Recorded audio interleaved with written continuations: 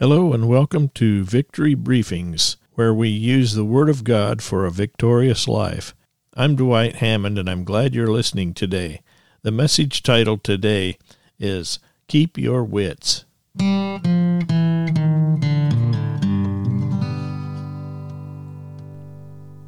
We need to have victory over fear in these times we live in, and I don't have to tell you about the times we live in of trouble and chaos. It's nuts out there. Wars and rumors of wars. We're living in a time of lawlessness and despair. But we have to keep our wits about us. Don't go off the deep end. Don't fly off the handle. We can't start acting like the enemy. That's what he wants us to do. We have to oppose communist ideology, but at the same time pray for those in charge. God loves them just as much as he loves you and me. As bad as it seems, pray for them. They need God. Isaiah 54:17 says, "No weapon that is formed against you will prosper. Every tongue that accuses you in judgment you will condemn. This is the heritage of the servants of the Lord, and their vindication is from me, declares the Lord." That's a pretty loaded verse. Now, where Isaiah 54:17 says that these weapons that are formed against you will not be successful, they will not prosper, in other words, and every tongue that accuses you in judgment will be condemned. This is talking about weapons, and then it's talking about words. So we know that words are weapons, or can be weapons. Proverbs 18:21 tells us that. And we have to condemn the negative words that come against us, according to Isaiah 54:17. The English word for condemn here is translated from the Hebrew word that means to declare wrong. It's easy to see that something's wrong, but we need to declare that it's wrong. We have to demolish those negative words before they become a stronghold within us. We need to build a stronghold of God's word and faith before those strongholds try to build up against us. I've learned that negative words intended for me, if I cast them down right then, right away, they lose their power. But if I wait until later because I may be afraid I'm going to offend someone or whatever, then it takes more time to get those words out of my mind. If I think about them, instantly they start festering and they build up a wall or a strong fortress to keep me out of God's word. So if I condemn negative words right when I hear them, it's easier to keep the devil out than to get him out once he's in. We have to do this, and the Lord doesn't do this for us. We have to speak in order to counter those words that come at us. Replace evil lies with thoughts of God's promises. Refuse to allow illegitimate rulers to open a door for fear to enter your heart. Despise the darkness and use your energy to enter into the kingdom of God. Hallelujah.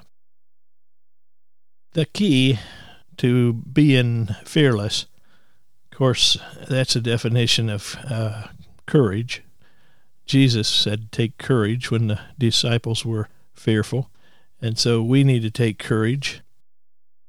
The thing that we need to do to counter all this anxiety and fear that tries to come on us is to dwell in the shelter of the Most High. God says in Psalm 91, verses 1 and 2, "He who dwells in the shelter of the Most High will abide in the shadow of the Almighty.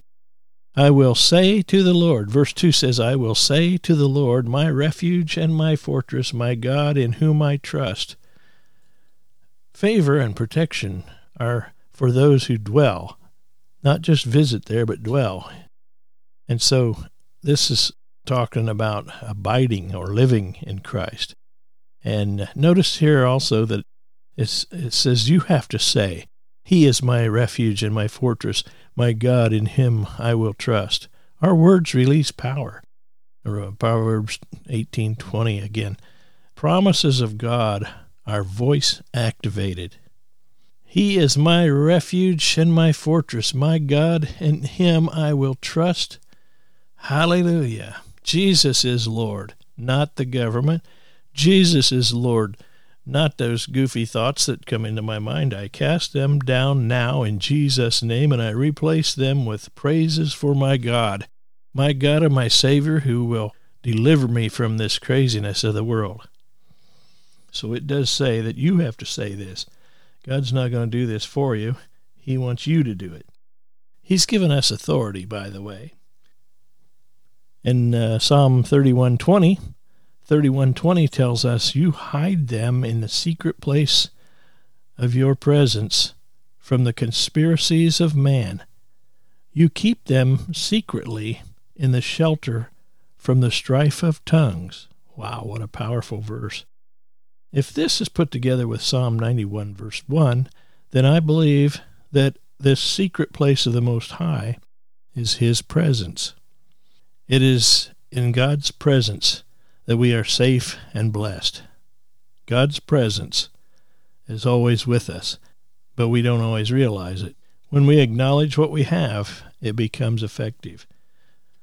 Father, in the name of Jesus, I confess and believe that no weapon can come against me with any success, and any accusation, any goofy law that comes against me in judgment, I shall condemn and shall show to be wrong. I believe I dwell in the secret place of the Most High. I say, He is my refuge and my fortress, my God. In Him I will trust. I shall remain stable and fixed under the shadow of the Almighty God, whose power no foe can withstand. I'm safe and blessed in the secret place of God's presence, hidden from the strife of tongues or words. Well, glory to Jesus. Let me know where you're listening from. Send an email to mailbag@victorybriefings.net. I may mention your comments in the mailbag section of the podcast. I hope you're subscribed and will share this message with your friends. Until the next time, God bless you, my friend. This program and other materials are available at victorybriefings.net.